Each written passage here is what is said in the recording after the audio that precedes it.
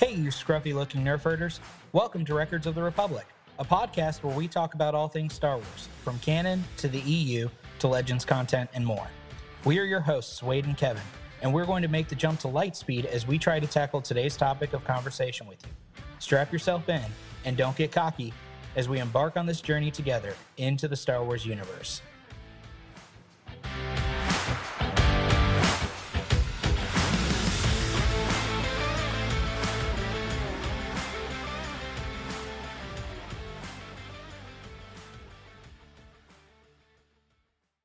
Hey guys, welcome back to Records of the Republic. Tonight, we are covering the somewhat controversial, some people liked it, some people, listen, I found it's very polar. Like, there aren't any neutral stances on The Last Jedi.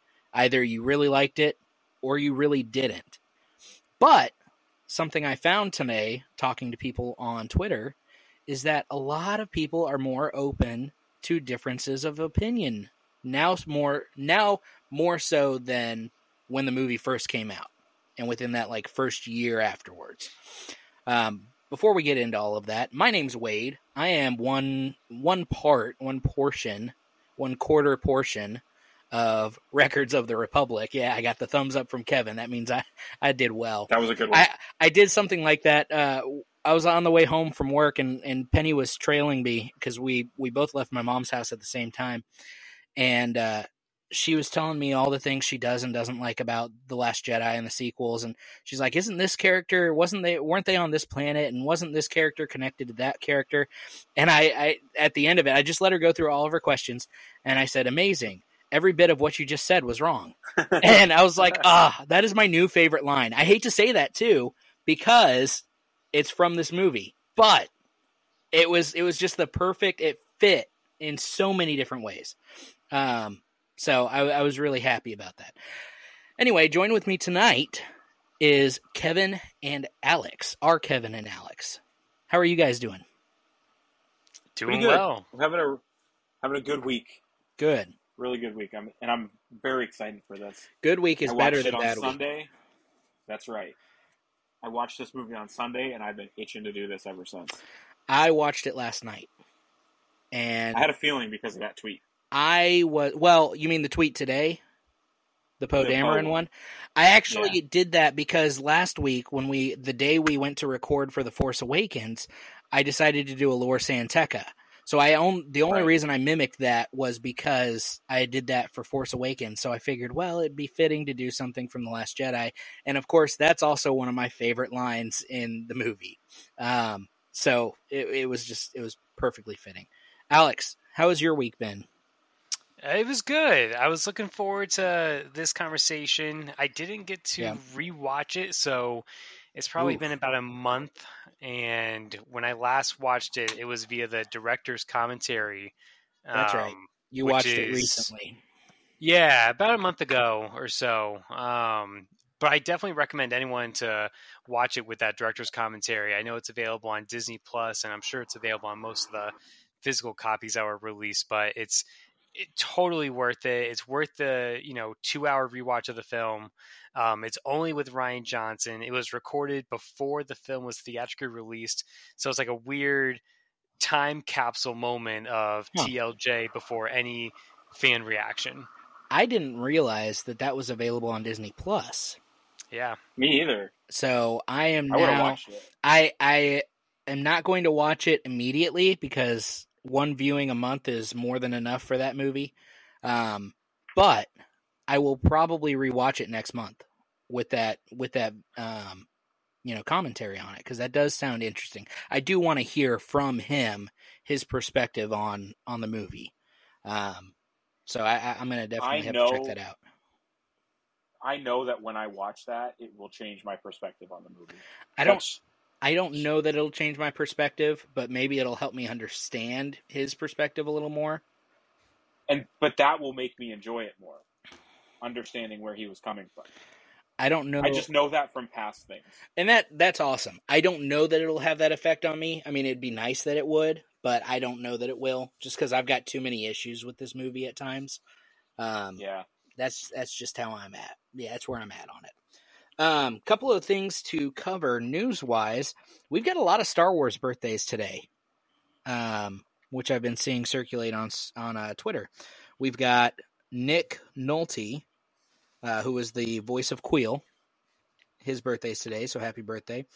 Din Djarin's armor wearer in the movie, Brendan Wayne. His birthday is today. We've got Liam McIntyre, who played Taron Malicos in Jedi Fallen Order. I don't know if you guys remember him. He was the Sith or Fallen Jedi on Dathomir that you had to face in the game. Yeah. And then he also played Commander Pyre in the Star Wars Resistance show. So it's his birthday today. Seth Green, his birthday is today. He played Toto, which is the little droid companion to Cad Bane. So Seth Green's birthday. He's also the creator, director. He does all the Robot Chicken stuff. So if you've seen any of his Star Wars Robot Chicken stuff, I personally find it hilarious. I think he's fantastic. But so it's his birthday today. And then, of course, the master himself, John Williams, turned 92 today. So quite a few Star Wars birthdays, which is kind of cool. Let's see, a couple other things of news. We got another clip. I don't know if you guys got to see it, but we got another small snippet of Bad Batch Season 3 of it looks like it's the season premiere. And I won't spoil too much. You guys can decide to watch it if you want to, but it was kind of interesting. It's a little commentary between a couple of the main characters, and nothing really groundbreaking, I would say. I don't think there's anything too new in terms of character development or anything like that. But it was interesting to see that. Very happy about that. The video game Star Wars Outlaws has been confirmed by Ubisoft. How do you pronounce that name? Is it Ubisoft? There is a way. As good as mine. Okay, I'm going to say Ubisoft.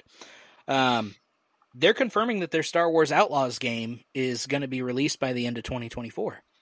So we're going to have another Star Wars video game to look forward to this year. That's still too vague, though, don't you think? No, I don't think so. They're saying it is confirmed that it'll be by the end of this year. That I just don't feel like it means much without a date. I get, and I think we will get a date coming up here in a little while, as they hammer out some of the final details and stuff like that. But I mean, the fact that they're able to come out and say, yeah, we're definitely coming out with it at the end of 2024. We're just not sure what day is going to be. That's encouraging to me. I'm just excited that it means it's coming out, even if it were to get pushed to like January 2025. I'm excited that they're saying, hey, it's going to be sooner rather than later. Because my thought process is we weren't going to get it until well into 2025. So, yeah, 2024, even early 2025, that means we have roughly less than a year before this new Star Wars game is released, which is super exciting. And maybe I'll get a compatible console between now and then. It's worth it, man. It is so. It's not that I don't think it's worth it. I just haven't had the money. Yeah, I know. Well, that's because you just bought a nice house. That's right. Priorities. Yep. Some of us have them, and some of us don't. And then another bit of news. I don't know if you guys saw this, but this really kind of shook me a little bit. Empire Magazine posted a very vague post on Twitter, and it says, tomorrow in all caps, 4 p.m. in all caps. And it's just a picture of a bunch of, stars in the background, black with stars. And across the title, it says, hello there, ... And I know I just dropped this bomb on Kevin, because the look on your face tells me that threw you. So there's a lot of chatter going on as to what it's going to be. And the two main opinions, first, that it's going to be something serious regarding the Acolyte, some serious, tangible news that we're going to get. Or the second, and my favorite, and I think a lot of people's favorites, is that they're going to have some insight knowledge as to a Kenobi Season 2. And I don't want to get too excited for this, because, we've said we'd be okay if we don't get a Season 2, but I would also be extremely thrilled and excited if we do get a season 2. You said tomorrow at 4. 4 p.m. I think Mountain Standard Time is what they said. So, what is that? 6 or 7 p.m. our time? I think it's 2 hours, so it would be 6. Okay. So no, I'm it's gonna going to set an be. alarm. It's earlier in the day for us than that, I believe. no, because It's Mountain Time. if it's Mountain Time, We're we're ahead ahead of them. So it's either 2 or 3 hours. I think that we're ahead of Mountain Time It's on the 2. East Coast. So it'll be around 6 or 7 for us to be able to see it. But here's my thing. A lot of people are saying, no, it's not going to be Kenobi Season 2. In my opinion, you're not going to use that specific verbiage and that verbiage only if it's not related to Kenobi in some form. And we just got those comments from Ewan. I know. That's what I'm saying. We've been having some little things dropped here and there that's just kind of like, they haven't canceled. They haven't said no, there's no way we're doing it. But they also haven't like confirmed anything whatsoever. So, but the big focus here is hello there. I mean, there's only one. There's no way that they're using that for something else. I cannot imagine them doing that because there are going to be a lot of very upset fans if they misused that. But regardless, For sure. we've got some big news find coming out. tomorrow. Super excited about that. Well, for people that listen to this, it'll probably be after it's already out. So Yes, talk to us that's on Twitter true. about it. Oh yeah, we'll be out. Dude, I have been so actively on Twitter today. It's not even funny. Like every bit of downtime I had in between jobs, it's been constant like talking to people, replying, because this is one of the posts we've had the most activity on in quite a while. I mean, we had, let me pull it up here. We should become a Last Jedi focused podcast. No, I don't know if I can do a whole podcast on just that. Sure you could. So I tweeted, tonight we continue our opinion series with Star Wars The Last Jedi, and we want to hear from you. Where were you when it was released? How did you initially feel about the film? Did your opinion change over time? Let's hear it. We've had over 1,000 views, 17 replies, which I think some of those are mine. A couple of folks ended up emailing us voicemails, which we'll be playing a little later. But it's really cool. Like, as you look through the thread, you see a lot of very different answers. But there was a common theme amongst those answers. And that theme was, for the most part, I'm happy other people liked it if they didn't like it. And if they did, they were like, I understand why you may not like it. There was a lot of that going on in the comments. So it was really cool to have some of these open conversations. And I think this is the silent majority of Star Wars fans who, you know, do kind of understand that, no, it may not have been for everyone. That may not have been for you, but it spoke to me in a way that helped me, you know, in some form or another. And so it was really refreshing to have these conversations with these folks who are like, it's okay to like or dislike something. We can still be friends. So that was awesome. It was a very refreshing afternoon, especially when you consider the movie we were talking about. And then my last bit of news, which I'm super, super stoked about. I may be trying to get a drink with Paul, Bitter Asian Dude. Because I tweeted today, how about that drink I promised you for coming out my way? A while ago, I had tweeted that I would get him a drink, or drinks were on me, if he were to come to a Comic-Con in our area. Now, originally I had thought Raleigh, because Raleigh's like 30 minutes, 45 minutes from my house, and the same Comic-Con that I'm going to in Richmond also does one in Raleigh. So I thought, yeah, there's a chance he might come to the Raleigh one. But because he's coming to the Richmond one, and I'm going to the Richmond one, I figured, well, I'll reach out to him and let him know, hey, I'm going to be there. I will be paying to meet you.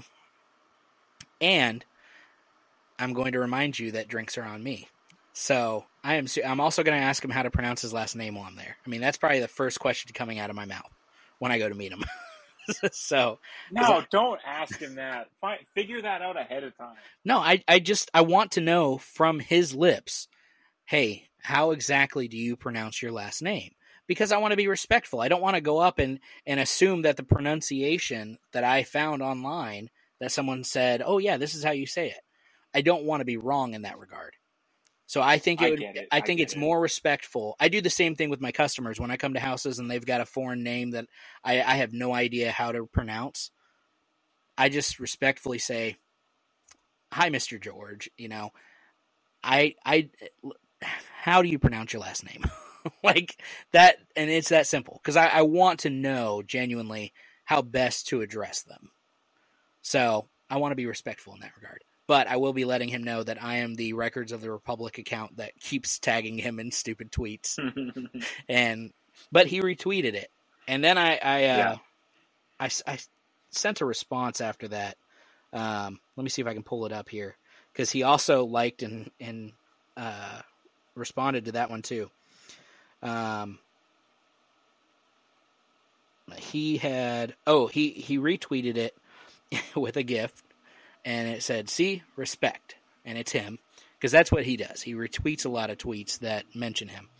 And so I responded and said, I'll see you in March. And I did the little beer glasses clinking emoji. So we'll see. I mean, odds are probably not high that I'm going to get a drink with him. But how freaking cool would that be? Like, it would be cool. Just the possibility that the possibility is there. So I'm not getting my hopes up, but I'm getting my hopes up. You're getting your hopes up. Yeah. So anyway, it has been a fun day on Twitter. Guys, do we have any other news to announce? Anything else that I missed? Alex, I know you're usually our news guy. I'm sorry. I didn't mean to take that spotlight from you. No, let's get into it, man. I know Kevin's excited to talk TLJ, so let's just hop in. Sweet. Getting into the last opinion, or I guess it would have to be the last opinion because there's no other form of fitting the that word in there. Jedi. The opinion Jedi. All right, getting in. So as we've said before, we scale these movies on a 5-point scale for each category with 5 categories and a total potential score of 25 points. The categories are characters, music, effects, plot, and overall entertainment. This is also the first movie that I've really taken notes, like written down notes that bothered me, outside of just writing down the scores. So it was kind of interesting. I watched the movie last night again, and I did go into it trying to be very open-minded, and I do have some higher scores. So it's not all tanked across the board. I don't want anyone to worry about that. But I'd say let's just dive in. So first category, characters. Kevin, what did you give the movie for characters? All right. So this, like many of my scores, I don't feel like the score, you can't just take the score at face value because there are hot and cold things all throughout this movie. But right. I gave a 3.7 out of 5, which for me is a very low score for characters. Right. Because characters are normally love all the characters, and I do love the characters, but I have one really long point and then some smaller ones. Sure. So I'll start with the really long one. I think that Rey is more like Luke than Luke is in this movie. She is very hopeful. She refuses to accept that he's not the same Luke from before. It reminds me of Luke from the original trilogy. Yep. There are moments throughout the movie where I did feel like Luke was there. You know, maybe a piece of dialogue or something where I said, okay, that's him. I can get with that. I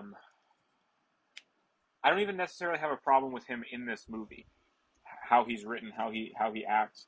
It really is everything before this movie that I have a problem with and just don't feel like Luke would do. Now I'm wrong, right? It's canon. Luke would do it. He did do it. But it's probably the biggest issue that I have is what they decided to do with him. Sure. Now, the conversation for me becomes tough, and I found myself battling with it throughout the movie because he can't be the same guy that he was in the original trilogy.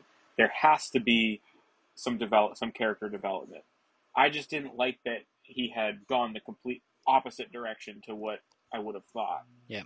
I did feel like as soon as he reconnected to the Force, he was back.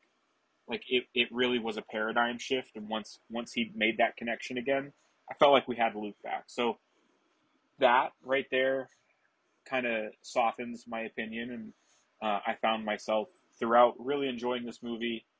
Spoiler alert, I would consider myself a fan of this movie, whereas before I would not have. Ooh. Yes. Okay. So I assume we'll probably get into more Luke stuff as we all discuss, but Leia and Poe together are fantastic. Yes. Everything that they do is awesome. I felt like the dialogue was really good, even for Luke, outside of a couple clunky moments like the spark line that people like to quote. And I really just hate when Finn calls Phasma Chrome Dome. See, I love that. Hate it. And I do like the characters. It's funny because that was some of the commentary, replies that we got on Twitter, where people saying the humor didn't really fit in a lot of places and stuff like that.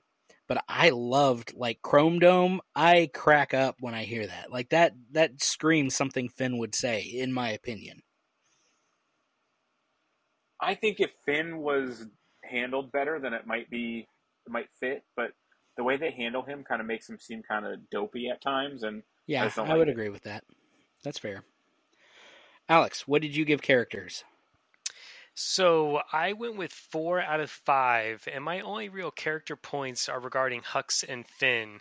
And I think we all agree with Finn's characterization being quite lacking. I want to see the cut of The Last Jedi, the Finn cut, the one where we get a couple of deleted scenes reinserted. If you just listen to the director's commentary, there's not many notes about John Boyega or the Finn character whatsoever, which is disappointing. So you kind of have to parse what you can from the deleted scenes and, sure, from other extra behind the scenes material. But there's a lot of deleted scenes featuring Finn, like probably close to 15 minutes worth of scenes. And just imagining if those are reinserted.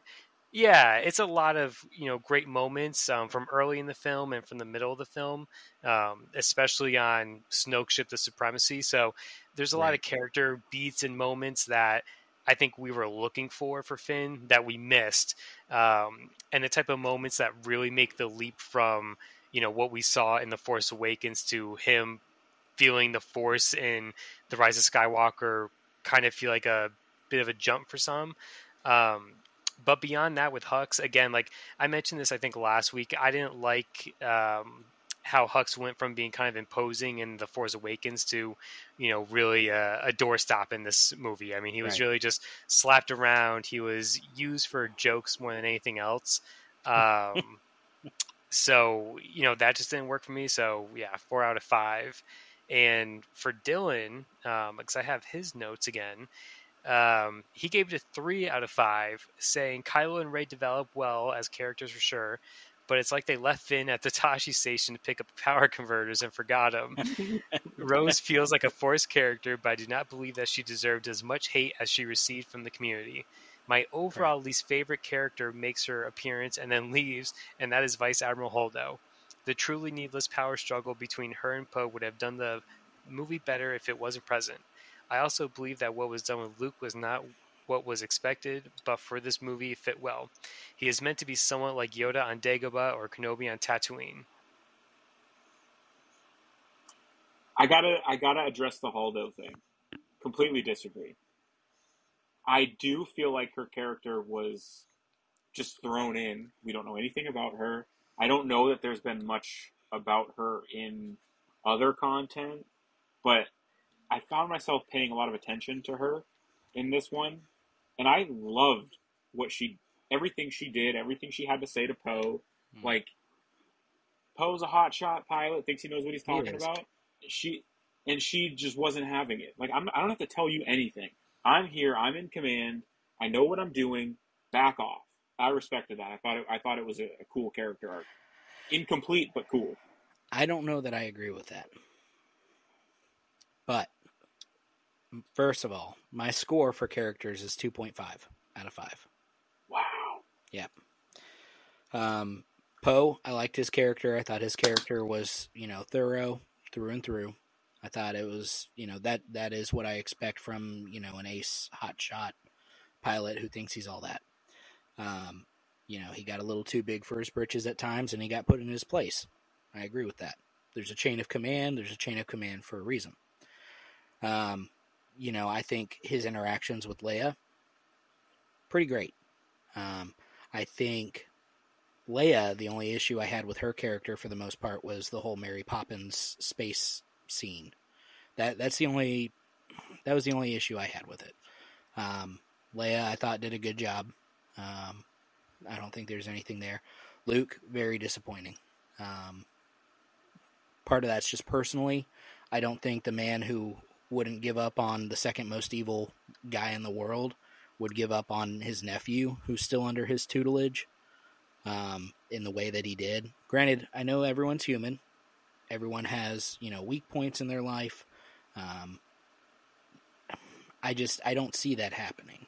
I don't see him having that moment of weakness where he's looking at killing his nephew in his sleep.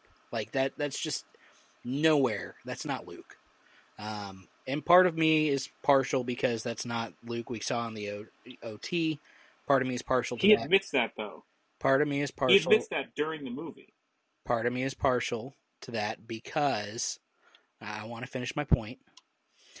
Because that's not how Luke is in the EU. And granted, I know EU has nothing to do with canon, even more so than now than before. But it's just not. Now, I don't have a problem with Luke being a hermit, other than it's already been done before. I don't have a problem with that, But the whole reason for him being a hermit and everything, I don't necessarily agree with that. I think the whole him cutting his nephew down in sleep, or even having that thought, I don't think that thought would have crossed his mind.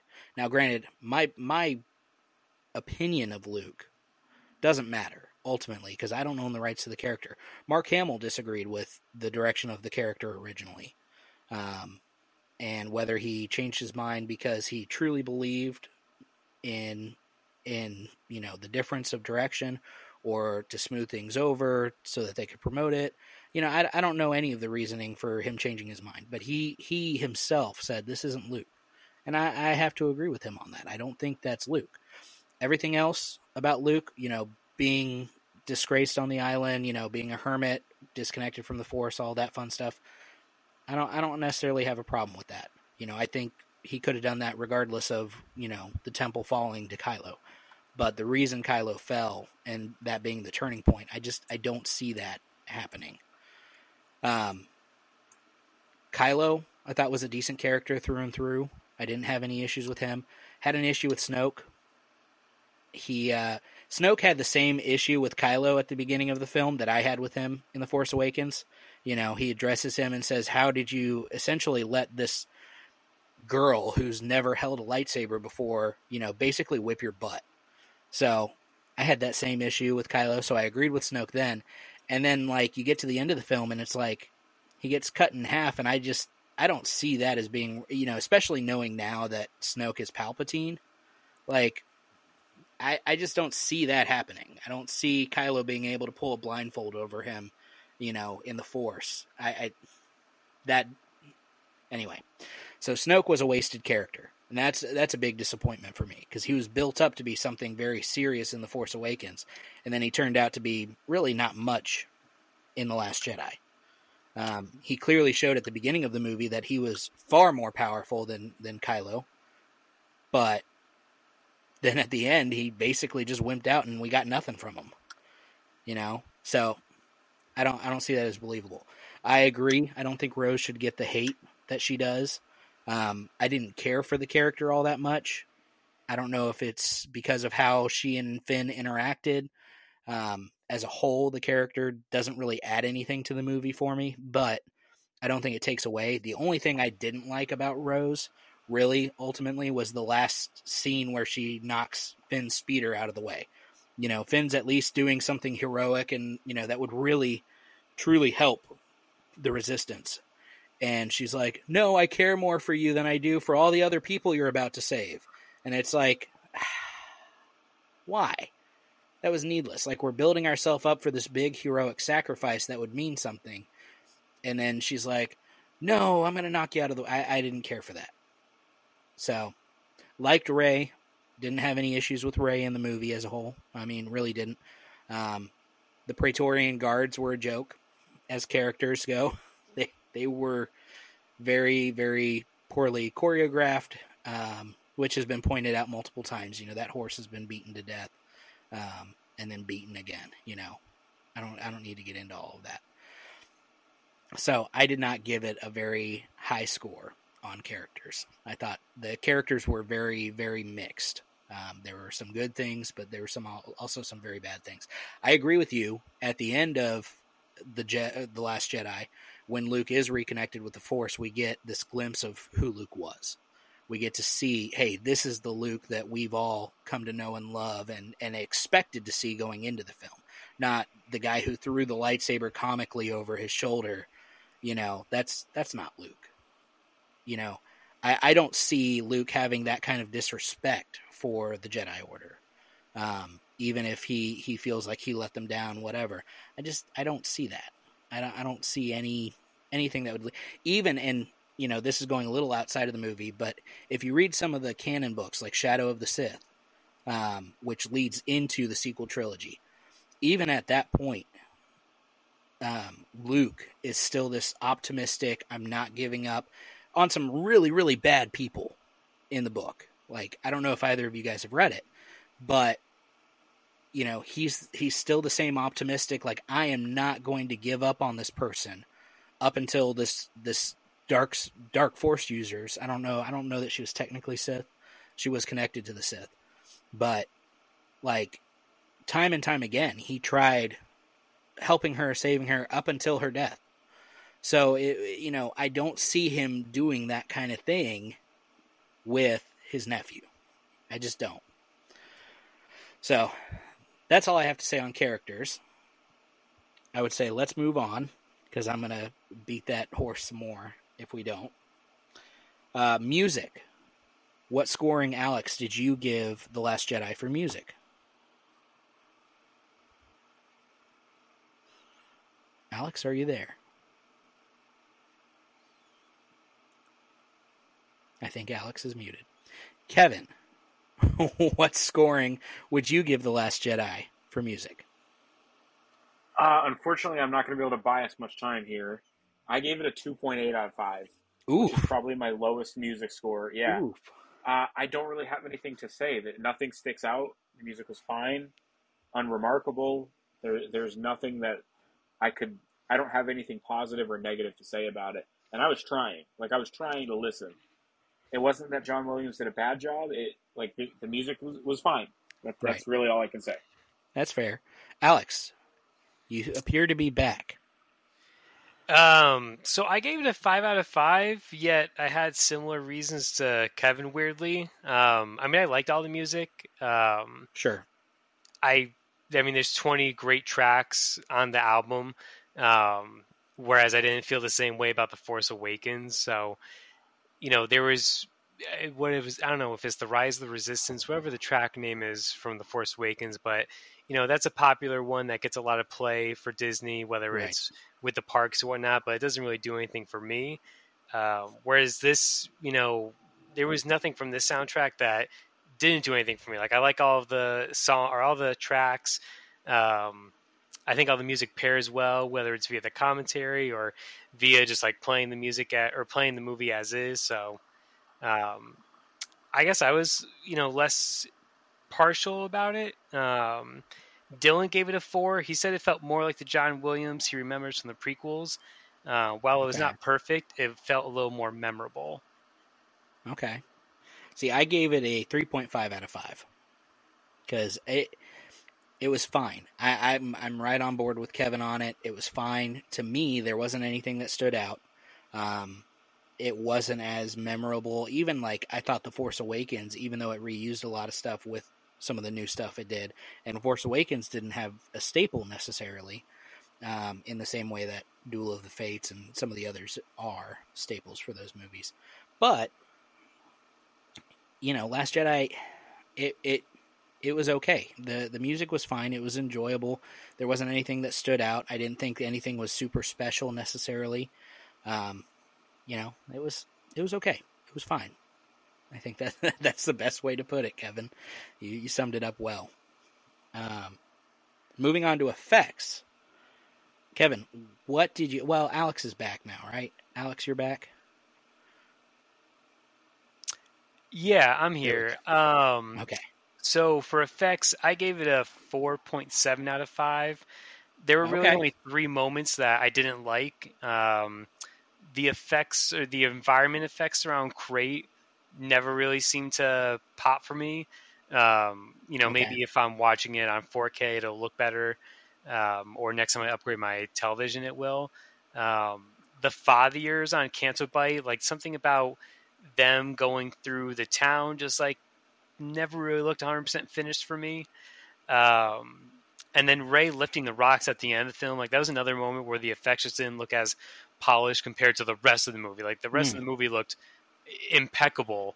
And that's why I rank it so highly. Other than that, like giving it a 4.7, because they're really just those 3 minor moments overall, but still moments that I wish could be flawless. Sure. And then for Dylan, he gave it a 3.5, saying from the Canto Bight Casino to the destruction of a Star Destroyer by another ship, the effects seem to go down in this movie instead of stay on target. The throne room scene may have been one of the better effects in the movie, or the scene with Phasma versus Finn. Okay. All right. Kevin, what did you give effects? I gotta say, I completely disagree with Dylan in almost every way there. Some of the things that he just called out are what I think are some of the most stunning effects of the movie, but I gave it a 4.8 out of 5. Okay. I think that the Haldo maneuver, say what you want about the actual maneuver, but the way it looked and the way they presented it, even down to like the sounds, was perfect. Mm-hmm. I thought Crate was cool. I mean, even my wife, she was studying while I was watching it, but she would like look up and see things. She thought Crate looked really cool. I think they did an amazing job. There are 2 things that stick out to me during this movie that weren't that great. I don't know if you could call them effects, but I'm going to. The first one is the very beginning with Rose's sister. I can't remember her name, but she's trying to get the remote. And how the remote drops, and then like how she catches it and everything. Yeah, so the shot is her laying down, like looking up, and we see the remote go by her completely, and suddenly, like she has enough time to completely turn around and then grab it. It didn't look right to me. It's not even implausible that she could turn around and catch it. It was just like it had gone by her and she hadn't even moved, like she hadn't even flinched. So that was a bit weird to me. God, what was the second one? I don't remember the second one, but it was of a similar vein to where it just didn't look right. If I remember it, maybe I'll tweet it or something. But overall, I think it was fantastic. Same as The Force Awakens. I thought it was amazing. I just had like 1 or 2 small things that seemed kind of weird to me. Yep. So I would have, and I did not mention that. That actually brought up another point that I meant to talk about. But yeah, that didn't seem very plausible. Like, it'd be different if like she had reached her arm downwards and was able to catch it, or something like that, where it just makes it look a little bit more realistic. But it didn't, the timing of it definitely didn't seem to match up. Another thing I meant to mention, because she only got a brief part of this movie, and it was really frustrating how little she got, and she was just there to kind of help move it along, was Maz. Maz Kanata You know, when they're trying to figure out who they can get this master code breaker to be, you know, that kind of thing. You know, she's like in the middle of this, you know, union dispute or something like that. And instead of giving us anything about what she's doing, she's like, "You do not want to hear about it." And it's like, you already did that to us. I do. You already did that to us in The Force Awakens with the lightsaber. Like, you know, that's a great story for another time. It's like, stop putting us off. Anyway, because I really think Maz could be a really interesting character, and I'm really disappointed with how they've used her. Like, Wade, you need to read a behind the scenes book, because I feel like most of your gripes are very simple behind the scenes, like actors not being available. So Maz is lightly used in this movie because the actress Lupita Nyong'o was busy filming other movies. And that's okay. I'm just saying, like, they've done that twice now to us, where it's like, oh, we'll tell you another time. And it's like, can you give us a little bit? Like, we're really interested to know how you got Luke's lightsaber. I'd like to know a little bit more about that. And now she's like in the middle of this really cool battle. It looks like she's doing flips and spins and, you know, somersaults and all this cool stuff. And it's like, you do not want to hear about it. It's like, no, I kind of do, actually. As a matter, I've got a couple minutes right now. I'd love to hear about it. You know, that's I have just a cool idea. That's where I'm at on it. Yes. About Maz, real quick. I think it would be a really cool idea to do like a series of short stories, like 5-10 minutes of her telling stories like that. I'd be totally down for that. Lightsaber? Dude, you know what I would like? I would like to have her and Hu Yang sit down across from a table and just talk just trade stories. I think that would be perfect, because I like Maz's character. I thought her character was kind of cool in The Force Awakens, and like when I saw her initially in this movie, it was like, sweet, we're gonna get more of her. And then it was like, oh, we didn't really get more of her. And I get, you know, if the actress had other commitments, I'm not saying one way or another there, but I'm just saying from a story point of view and the character specifically, I would have liked to get more from that. So that was a little gripe I had, where it was just like, no, we're going to throw that question to the side. We're going to help move the story along using her, but questions aside. So anyway, for effects, I actually gave the movie 5 out of 5. I gave it a very, very strong rating. There wasn't a moment effectually that I didn't enjoy. I didn't notice the rocks being lifted up at the end all that much. That didn't stand out to me. I'm like Kevin, like the Holdo maneuver, which I'll talk about a little bit more in plot. I thought it looked visually stunning. Like, to see the kind of damage, and, you know, the thought process for me is like, I understand that would be extremely hard to successfully make happen. But holy crap, what an awesome weapon that could be if used effectively. You know, I don't think sacrificing yourself is the effective way to use it when you've got two other ships that are about to, you know, kick the dust or bite the dust or whatever. But from the get-go, the effects were great. I mean, Poe's opening scene where he's taking out, I mean, all the maneuvers he's doing on top of the dreadnought, flying around and blasting the surface cannon. I mean, so awesome, so awesome. That was fantastic. You know, I liked the scene on Crate. It's old and kind of done already, which we can talk about a little more in plot, but I liked the visual. I liked the visuals of seeing the red being kicked up as these speeders are dragging along, you know, the surface. I thought it visually looked awesome. So from an effects standpoint, 5 out of 5 for me. No question about it. Now, moving on to plot. This is the one I think that might get a little dicey between us. And I hope we all leave here friends at the end of the day. That's my goal. Alex, what did you give the movie for plot? So I gave it a 4 out of 5. The only notes I have cite Canobite, and actually something you guys will appreciate. So let me talk Canobite first. So back in 2017, I just recall not really being plugged into Star Wars at the time. I think, you know, Rebels Season 3 is airing. I don't really recall what else is happening for Star Wars at the time. But when I did go see The Last Jedi, I just remember feeling like the Canto Bite sequence was a little more like an episode of Rebels than I was expecting to see in a feature film for Star Wars. And since then, my opinion on Rebels has changed completely. Like, I wasn't watching it after the fact. Sure. I binged it like within a year from 2018 to 19, and I love it to this day. Since then, I'm also a little warmer on the Canto Bite sequence, but for me, like, the movie just grinds to a halt the moment they get there. I didn't like it visually.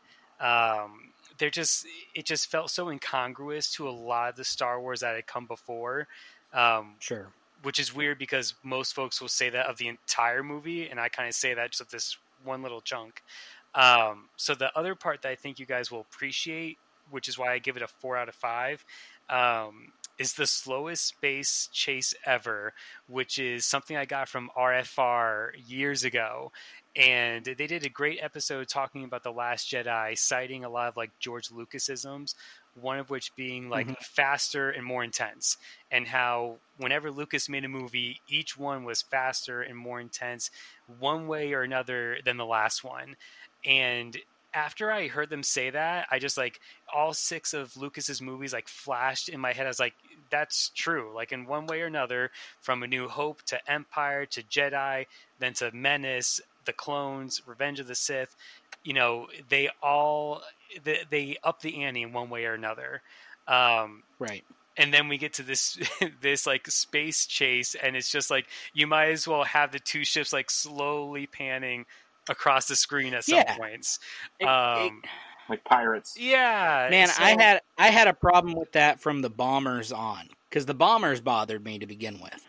To me, everything about the bombing sequence on the Dreadnought was just too on the nose for, World War II. And I'm sure that's what he was going for, is, getting those ideas, that kind of cinematography, the way you see the X-Wings kind of, diversely put in between the bombers. We see a lot of that. But from that point, it was like, why would you use those when you've got awesome like Y-Wings and other stuff that's a little bit faster paced, that moves that scene on a little more? I think you can have faster bombers and shorten that scene quite a bit and still have it be as dramatic. I don't think you have to go to the length that you did. But then, you've got this huge space, like super long space chase where it's like, okay, we're panning back to this guy chasing that guy, and we're going to be here for 10 minutes of the movie, and then we'll move back to whatever else is going, and then we're going to come back to this, and it's like, oh, okay, nothing's changed. Well, they lost one ship. Yeah, so today, like when I knew I wouldn't have the time to, watch the movie, I kind of was like playing it back in my head, and I was thinking to myself, all right, where was Kylo during the duration of the movie?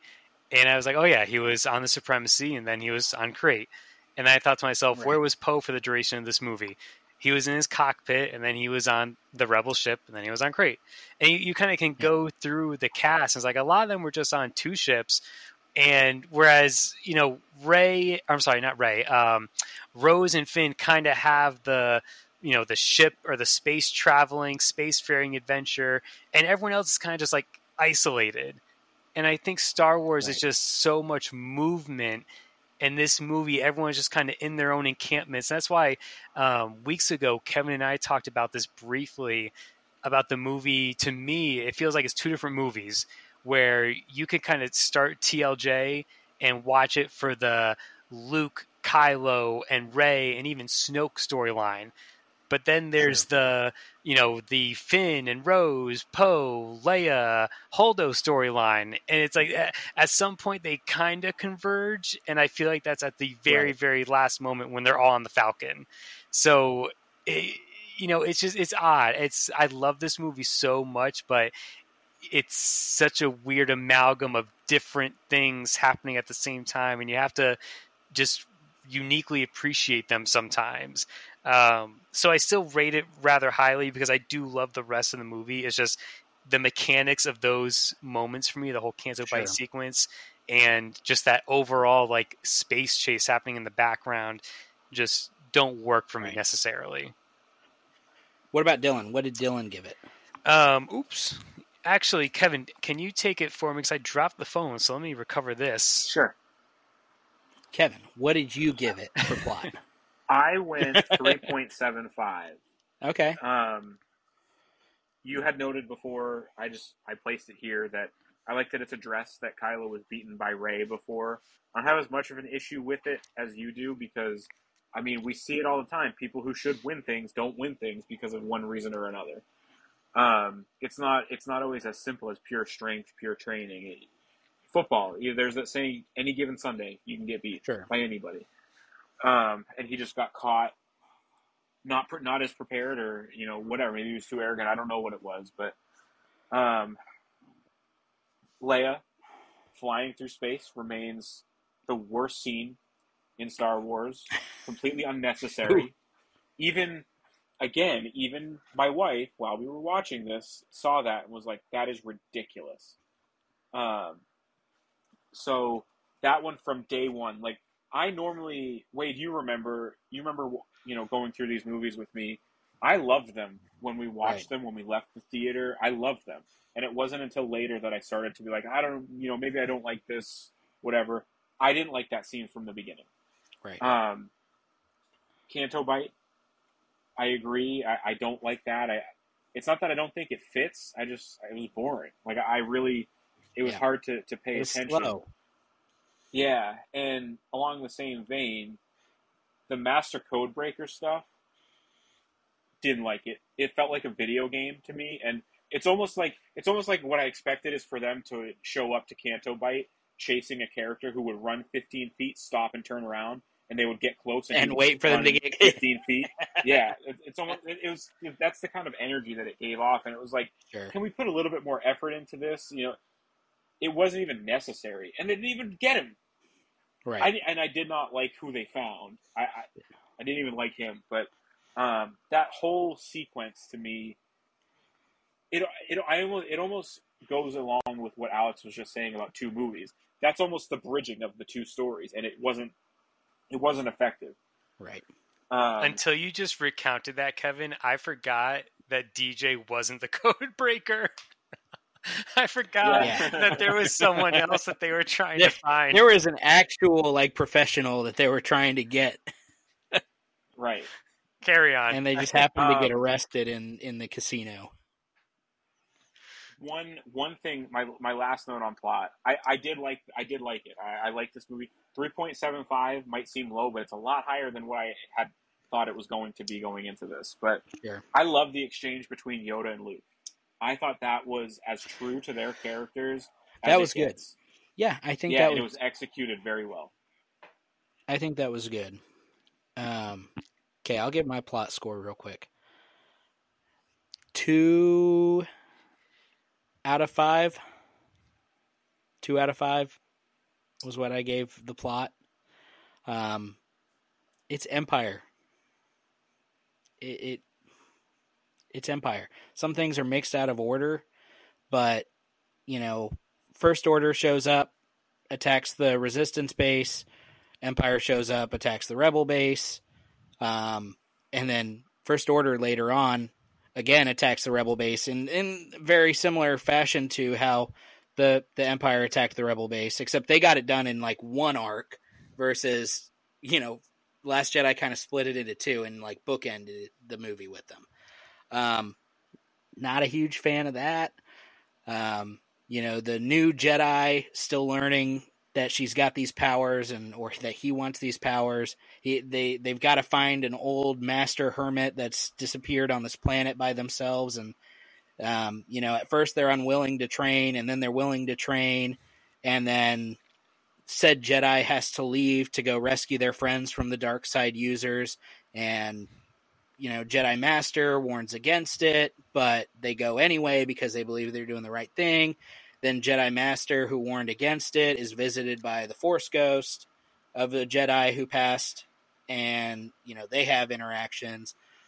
And to me, it was just there's so much. I mean, on deserted planet with Jedi Master, Jedi Padawan has visions facing something dark side related, yada, yada, yada. I mean, there's a lot of worn stuff.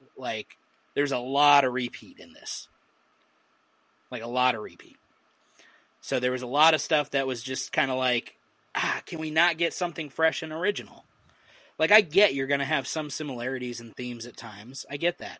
But look at the prequels in comparison to the OT. They're very different in a lot of ways.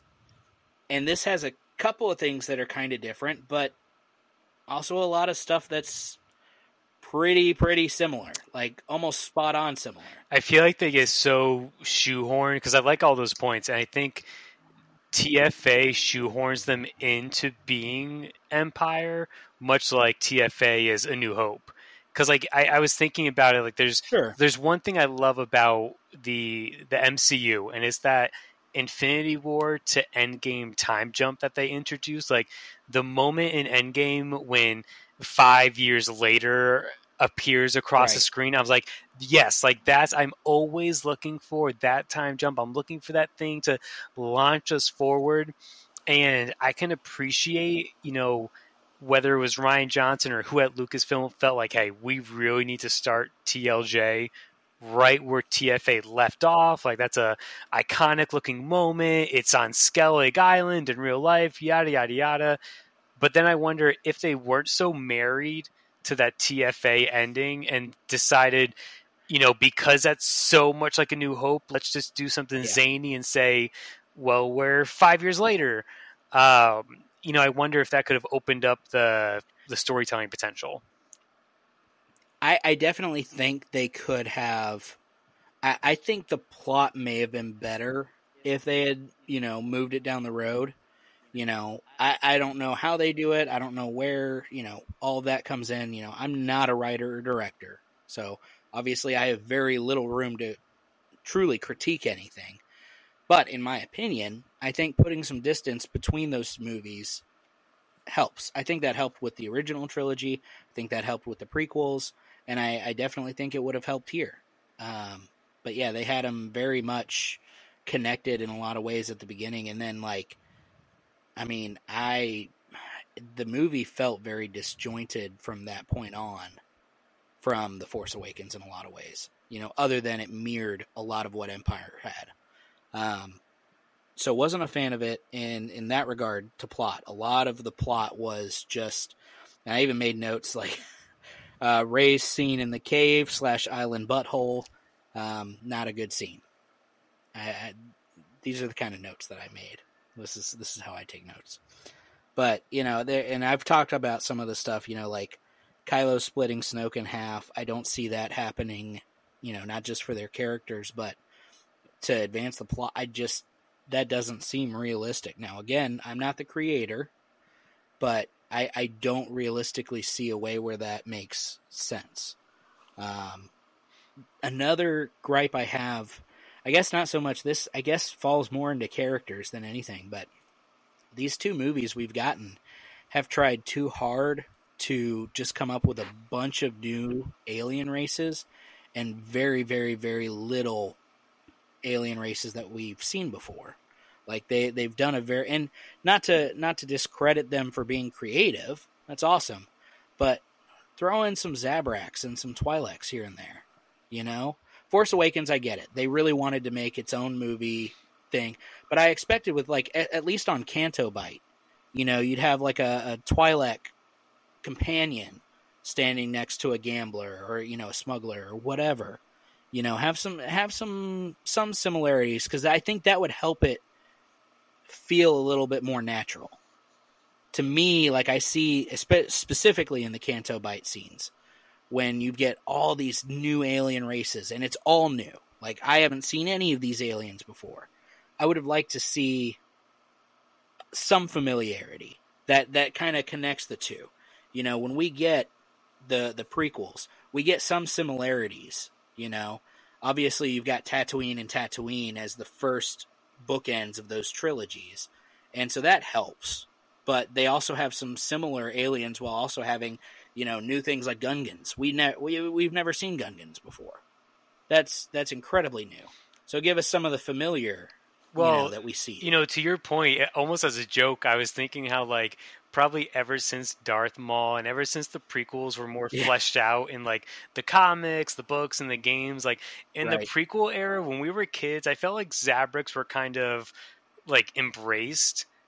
And then in recent years, kind of like you said, can we just get a Zabrak walking in the background? Like just a regular. Yeah, I don't need a Sith I'm tattoo not even saying. Zabrak. Just one walking in, and they're in Yeah, Solo. I'm rather certain there's actually like a female Zabrak in Solo on Dryden's Vought, or Vought and his yacht in the first like act of the film. right. But no, I mean this is a point that I was actually wanting to make about TFA, but regarding the sequel trilogy in general, it almost feels as if it's going out of its way not to blend in with the prequels, Yes. and like there's in TFA, like one weird note I have about that movie, and like they make a passing reference to clones in maybe the first 30-40 minutes, and beyond Right. that there's almost no real reference to the prequels. TLJ, I mean Luke does a reference to Palpatine or Sidious, Right. like that Rising to specific verbiage. power. Yeah, and it's like, all right, that's it. And I'm not saying like I Yeah. need I don't know, maybe I do want B1 battle droids making a cameo. I just want something. Like I don't care what it is, but give us some familiar amongst the. Obviously we've got the main characters that are familiar, right? We've got Luke and we've got Leia. That's established. But give us a little bit more. Like give us some of that background character to make it blend a little bit more. Just give me a Gungan. Movies really stand out. Yeah, I don't even care if we see Jar Jar for crying out loud. I wanted Jar Jar to be Snoke. I'm not. Obviously, I don't believe that. I do believe Jar Jar was a Sith, but different episode. I would like to see a little bit more blending, where they make some of these references and it felt so disconnected from some of the, we got the reference with Rey talking to Han about, Han being the, rebellion smuggler, whatever, rebellion general, between her and Finn and Han. So we get some of that stuff, and that's awesome.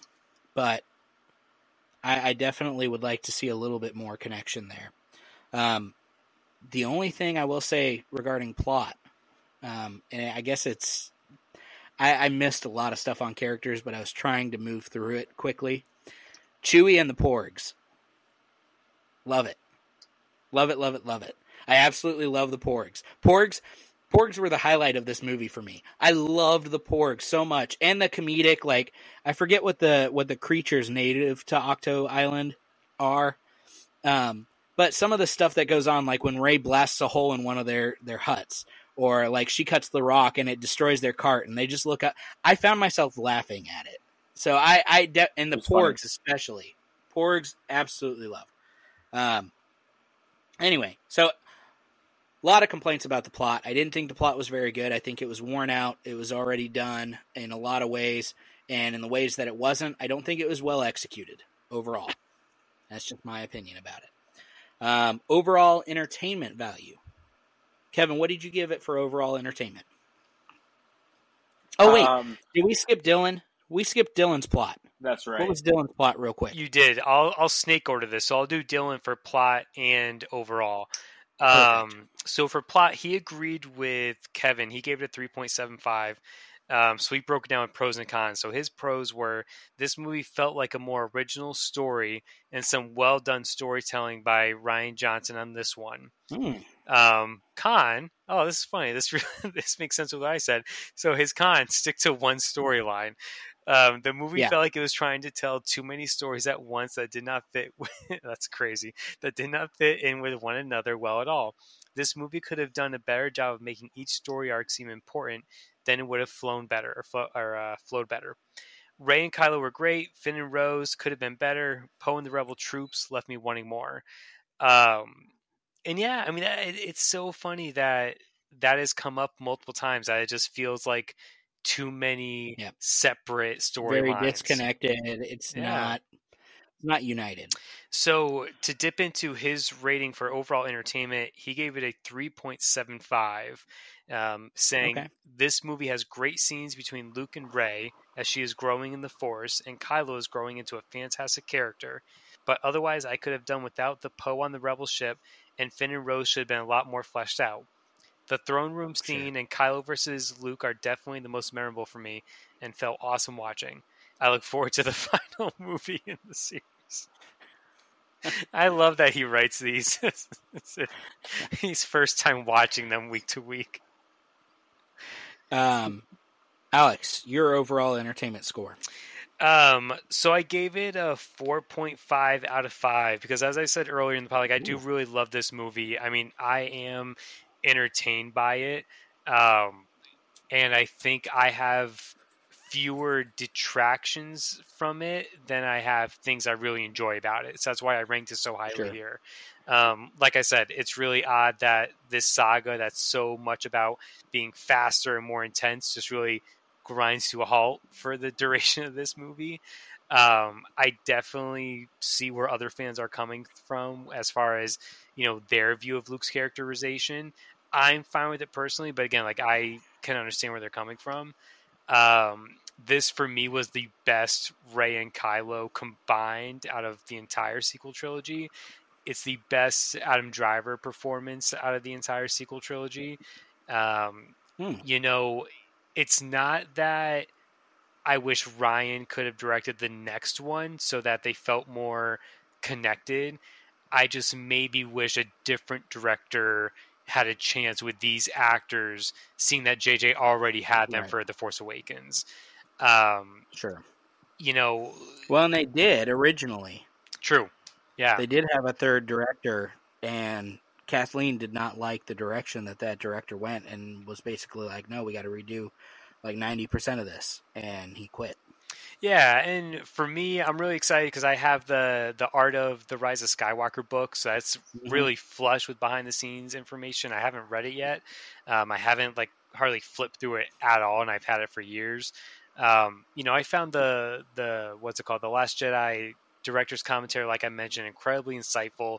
I have the Art of the Last Jedi book right here beside me. I kind of flipped through it a little bit today. Like, the supplemental things have really enhanced my appreciation of the movie. But I Sure. remember the two times I saw it opening week, and both times, not feeling the same way that I felt the other times leaving a Star Wars theater. And one last anecdote.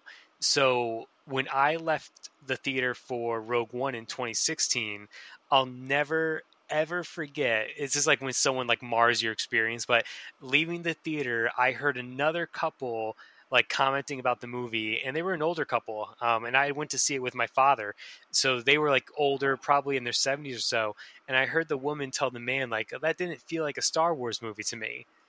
And like Mm. that's hung with me all these years since for some reason. And the weirder thing is those words were evoked by my father leaving this movie a year later in 2017. It's like Huh. he made a very similar comment. Like, it didn't really feel like Star Wars, and admittedly, it doesn't feel Right. like a lot of Star Wars that have come before. But I will say a lot of Star Wars that has come since this movie feels like this. Like, I think this movie is more cynical. It's a more cynical version of Star Wars than a lot of what we've given beforehand. And I think Andor especially kind of takes what this movie did, opening the door for cynicism, and just runs with it in different, more appreciable ways. I like it. Kevin, what did you give it for overall entertainment? I gave it a 4.6. Okay. Another surprise, but Yeah. I'm gonna take my last point and address that first because it goes very much hand in hand with Alex's last point. This movie really had a sense of doom that I felt added to the overall experience. Like, the resistance was done; they were dead to rights. Like, there was no hope. But this is Star Wars. There's always hope, um, no matter what. And I think that this movie really did execute on that. And to me, that's why it feels like a Star Wars movie. There was no hope, Sure. but at the last moment, there was hope. Ray showed up. Luke did his force projection thing. That bought them some time, and that little tiny spark of hope ended up working out, and they were able to get out of there. So I get it. There are moments where it doesn't totally feel like Star Wars, but to me, that's what makes this feel like Star Wars, and probably my favorite thing about the movie. I love a movie where there's the bad guy is a real formidable bad guy, and it seems like they're going to win, and you wonder how they're going to win. How is the good guy's going to figure it out, but how are they going to get Right. out of it?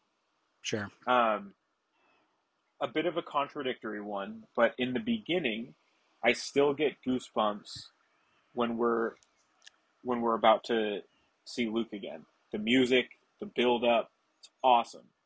Now, despite that, it's very underwhelming. Of course, he throws it over his shoulder, and you're like, it almost takes you out of the moment, which I find I don't like it, but I kind of respect it because I feel like what Ryan Johnson is saying there is we're going to do something different here. This is what you expect. Like, you came into this movie with expectations. We're not going to do that. Sit down Sure. and watch the movie. I like this movie. It's very hot and cold. It has moments that I don't like, but it also had a lot of moments that I really did like. One that I wanted to call out that I had forgotten about until I watched it the other day. Luke showing up in the Falcon for the first time. I forgot about that. That was a really well Oh yeah. executed moment. Yep. Now, about 5 seconds afterwards, it brought me back to why didn't we get our core four in the Falcon one more time? Why couldn't they Yep. do that for one scene? But I'll take what we got with Luke. I thought that it was really well done, and it brought tears to my eyes. You know, him being in the cockpit for the first time and like seeing everything light up, and it was a good moment. So I gave it a 3 out of 5, which I think, based on my scoring so far, is pretty fair. I don't hate the movie by any means. I don't love it. I'm kind of middle of the road with it. Out of all of the Star Wars movies, now Rise of Skywalker may prove us wrong, I don't know. But so far, out of all the Star Wars movies, this has been my least favorite. Again, that doesn't mean I hate it, but there are parts in it that I find myself really enjoying, and then there are a lot of parts in it that I'm like, I don't get it. Something I think about constantly, every single time I think of The Last Jedi, is why couldn't you have taken one of the Corvettes and have it piloted by a droid and take out Snoke's ship in that regard? I think that's a big loophole in the movie. You know, why couldn't, and stuff like that. It's just little stuff here and there where it's like, I feel like, if you're going to do something suicidal like that, well, let's make it practical. Let's take out the lead ship. Why doesn't Han and Finn, why don't they communicate, what they found out about how they're tracking them through light speed? They don't even have to tell them about the plan that they've come up with. Just, hey, we found this out. This is going on. If we're able to take out the ship somehow, that might solve our problem. We can make another jump and be good. It's like, well, why couldn't we do that from the get-go? Why can't we take out his ship using one of the smaller ships that were already losing their fuel? I mean, you obviously were able to move all of their troops on that ship to the main ship. So just little stuff like that here and there really kind of brings my overall entertainment down. But there's a lot of good humor. I loved the humor throughout. That's the one highlight I would say for me, where I kind of nitpick on some of the other stuff. The humor was funny. I mean, between Luke and Rey, when he tells her to reach out to the Force and she does it, and he goes, "Oh, do you feel?" She's like, "Oh, I feel something," and then he slaps her hand. I love that. Like, I think that's hilarious, and I think that very much resembles, in a good way, Yoda training Luke. I think that's something that Yoda would have done to Luke. There's and then obviously the Poe line and with General Hugs, as he says, General Hugs over and over again. Stuff like that. I think it's hilarious. I think there are a lot of funny things in it that bring my enjoyment into it. There were times watching the movie yesterday where I was like, I get glimpses of what I feel like it really could have been overall.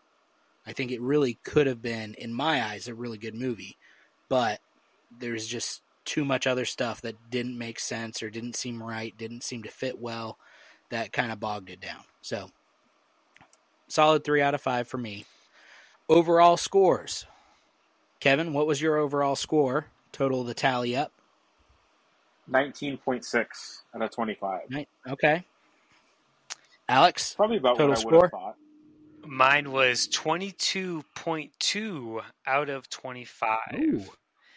Okay. And Dylan's was 18. Okay. Mine was a 16 out of 25, which I think is officially the lowest score ever announced on Records of the Republic. So, listeners, if you like this movie, please don't hate me. I still love you, and I am excited that you love this movie. It just wasn't my thing. This isn't the movie, if I've got to find a go-to movie that I'm looking, to escape from reality and look for something hopeful that I leave the movie feeling good about, this is not it. This is definitely not it for me. That's just me. But I like the variety in our scores. We've got some very high, we've got some kind of low, and some middle of the road. So, and that, I think that very accurately depicts like overall fandom for The Last Jedi right now. I'm working a on lot of our people, average right now. Kevin, what was your score again? It was 19.6. Hold on, y'all. Hold on. All right, we'll continue without me. We'll work on we'll compute the mathematics in the background. All right. Well, the only two things we have left, real quick, while you're doing that, is to play the voicemails. So we're gonna do those real quick here. First one, we've got a voicemail from RFB. RFB with my thoughts and opinions on Episode 8, The Last Jedi, given to us in December of 2017. Don't really recall which day of the week it was by number. Again, second story in the sequel trilogy that my girls, Abigail and Alexandra, got to come with me, or I took them. We went together to see it, and all three of us loved it for exactly what it was. And again, yeah, there was more music and whatnot. I know some friends feel that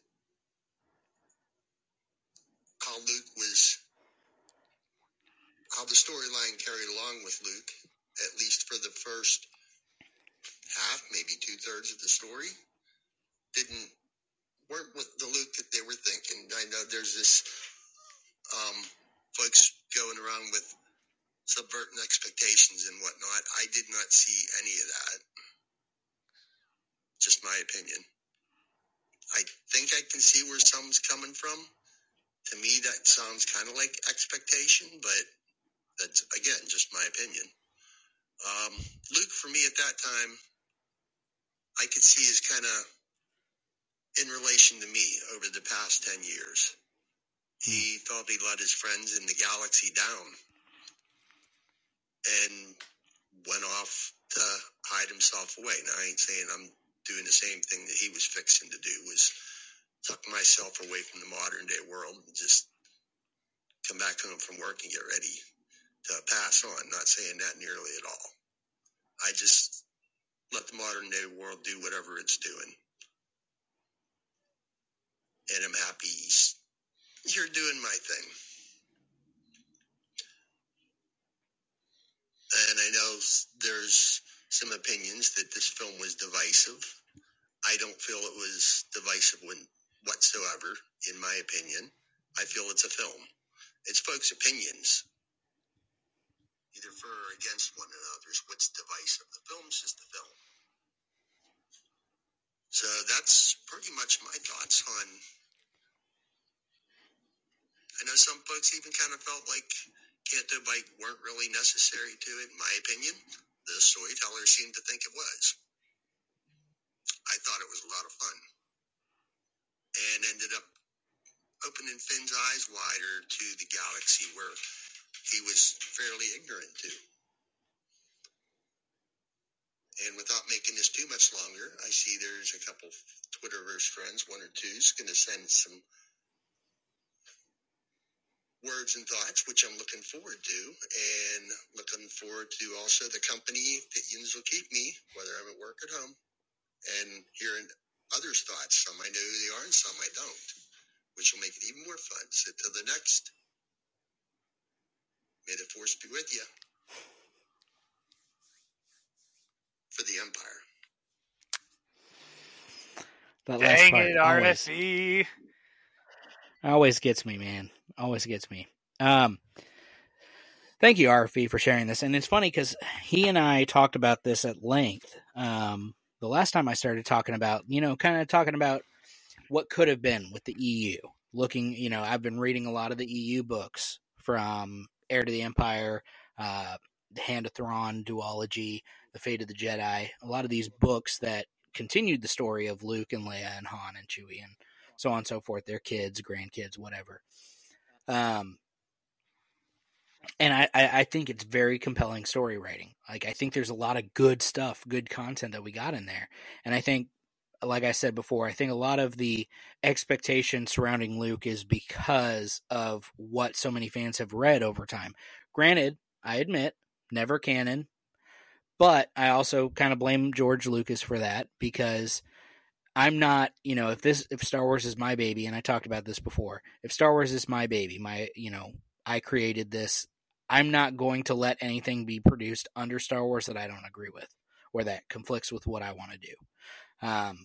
So that's just kind of where I come from it. If you're going to allow people to publish under the name Star Wars, these stories, and then you expect people to go and buy it, then you got to expect them to invest themselves in these characters as they're portrayed in these books to some extent. And so I think it's fair to go into a movie like this when it covers characters, especially in similar timelines, if not the same timeline as what some of these books covered. I think it's fair to go into the movies with some expectations, because those, even though they weren't considered canon, if you're going to allow someone to write a book under your title, under, your thought baby, this is what you have created. If you're going to allow that to be published and you're going to allow fans to buy these books and you're going to make money off of it, then to some extent you have to understand that they're going to have expectations that the way these characters are portrayed in these books is honored in the new movies. And so I think that's the only thing that, I guess that's the best way I can explain it. But he and I talked at length about this, because he said, ultimately none of our opinions matter. The only people who matter in this regard are the story writers.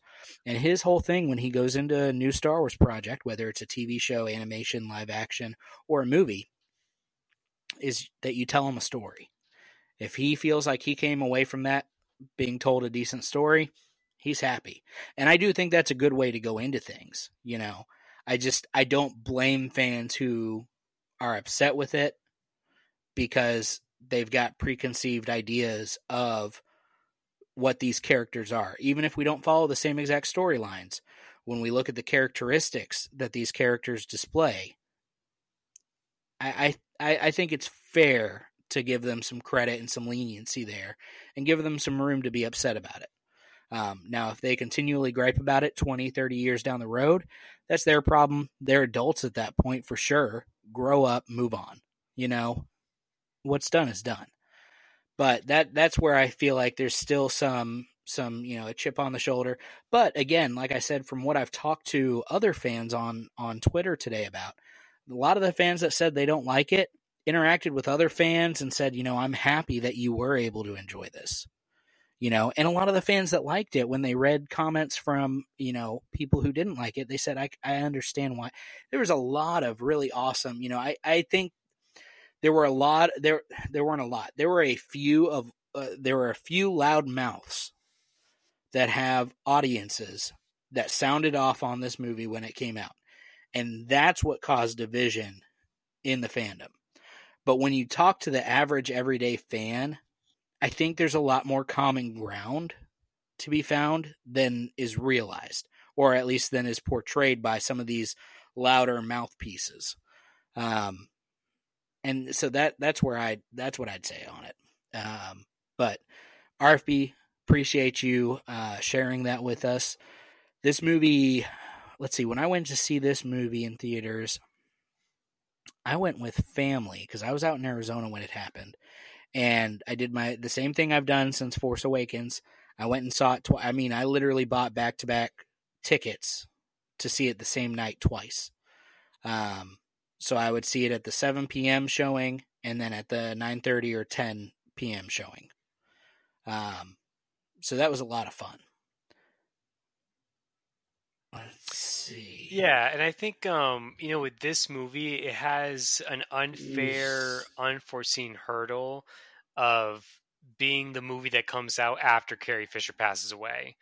I can't help but think about, I was seeing Rogue One for the second time in theaters, getting the Twitter updates regarding Carrie Fisher's health status as she was being disembarked from her flight to Los Angeles.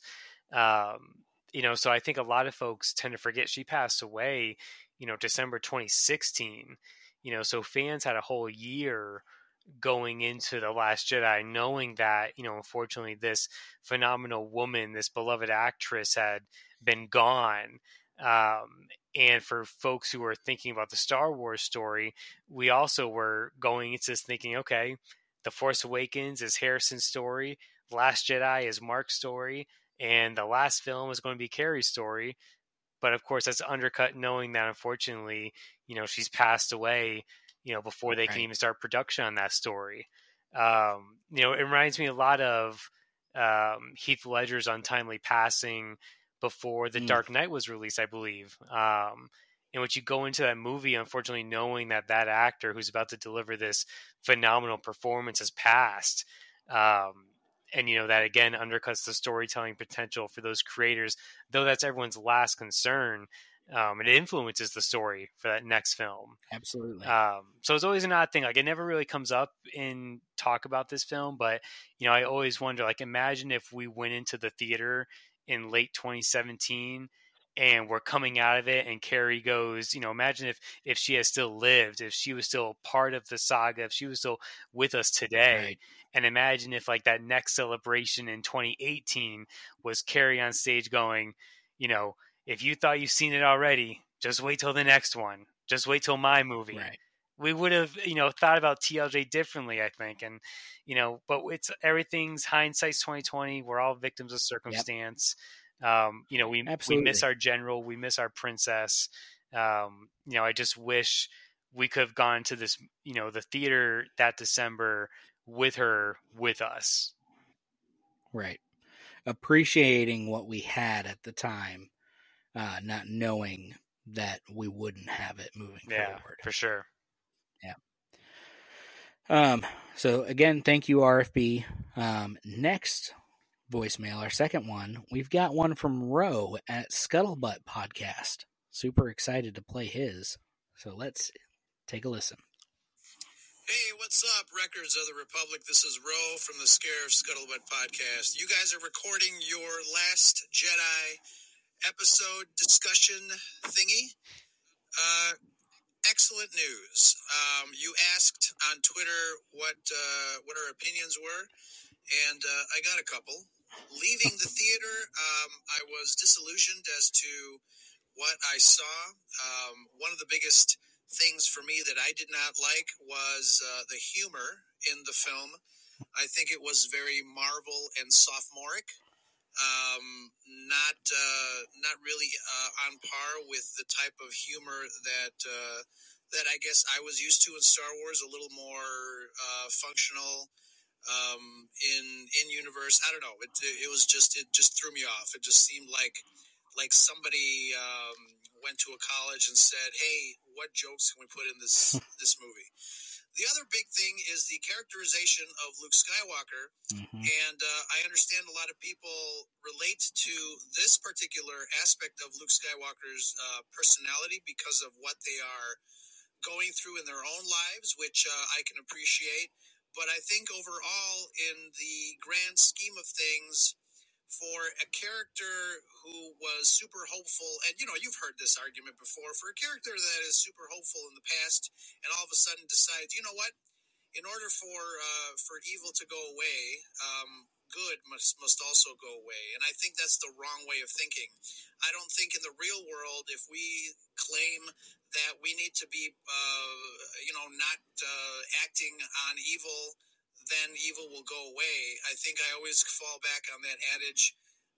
Evil rises when good men do nothing. So I disagree with the characterization of Luke Skywalker. Again, somebody who had hope, somebody who loved his family and friends, to be able to just put themselves away on an island and not care about anything really, was a bad move in my opinion.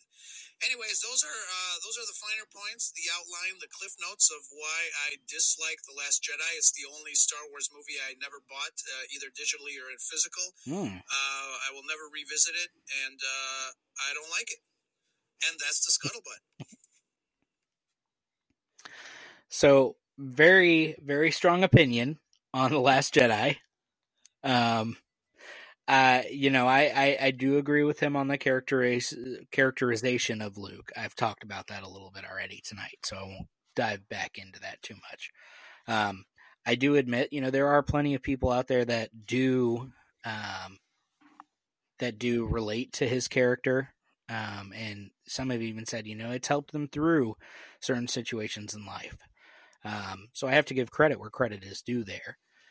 And to an extent, I think he is convinced that at the end, towards the end of the movie, he can't give up. If he decides to continue being neutral and not doing anything to counteract the dark side, that evil is going to continue spreading throughout if no one stands up to that evil. So, I do think he comes full circle, but I agree with him that, someone who cared as much about his family and friends, so much so that he wouldn't, kill his own father, despite how incredibly evil he was. I don't realistically see that character doing what he did in the flashback scene.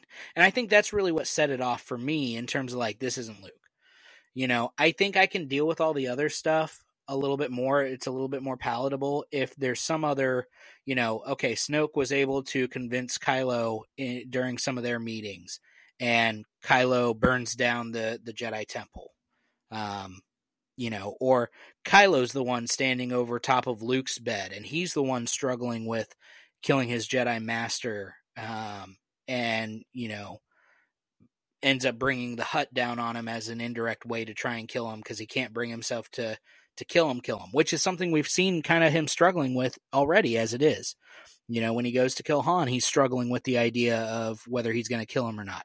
When he goes to kill Leia, he ends up pulling away, pulling back, and his wingmen basically blow her up. So that ultimately I think would have made more sense, and it would have made Luke's dismissal of everything and kind of going into this hermit mindset. I think if you flip that one little thing, he looks at, I wasn't strong enough to save Ben from the dark side. Oh, he destroyed, the entire Jedi Order. I let all of these people down who considered me their master. Then the hermitage kind of thing makes a little bit more sense. I mean, Yoda goes into hiding essentially in a similar manner when the Jedi Order is destroyed during the prequels. So I see that a little bit more, but I don't see the way Luke was portrayed standing over Kylo's bed, over Ben's bed, I should say, because at the point he is Ben. I don't see that happening. And that's where I would say I agree with Ro. Everything else, if you flip it and have Kylo standing over and him indirectly, bringing the Hutt down because he can't bring himself to directly put the blade through Luke, I can work with that.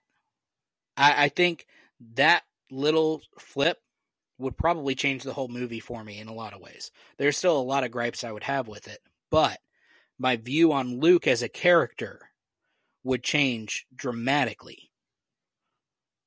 So that's what I would say. But thank you, Ro, for sending that in. Alex, do you have any commentary that you would like to add? No, I mean, I think I'll quote actually Phil Sosak. He wrote the introduction to the Last Jedi Art of book.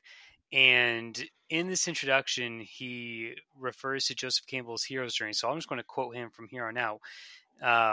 He goes, if Joseph Campbell's hero's journey is a reflection of humankind's journey beyond the innocence of childhood into the wider world of knowledge and responsibility, then what comes after the hero's journey? After Happily Ever After?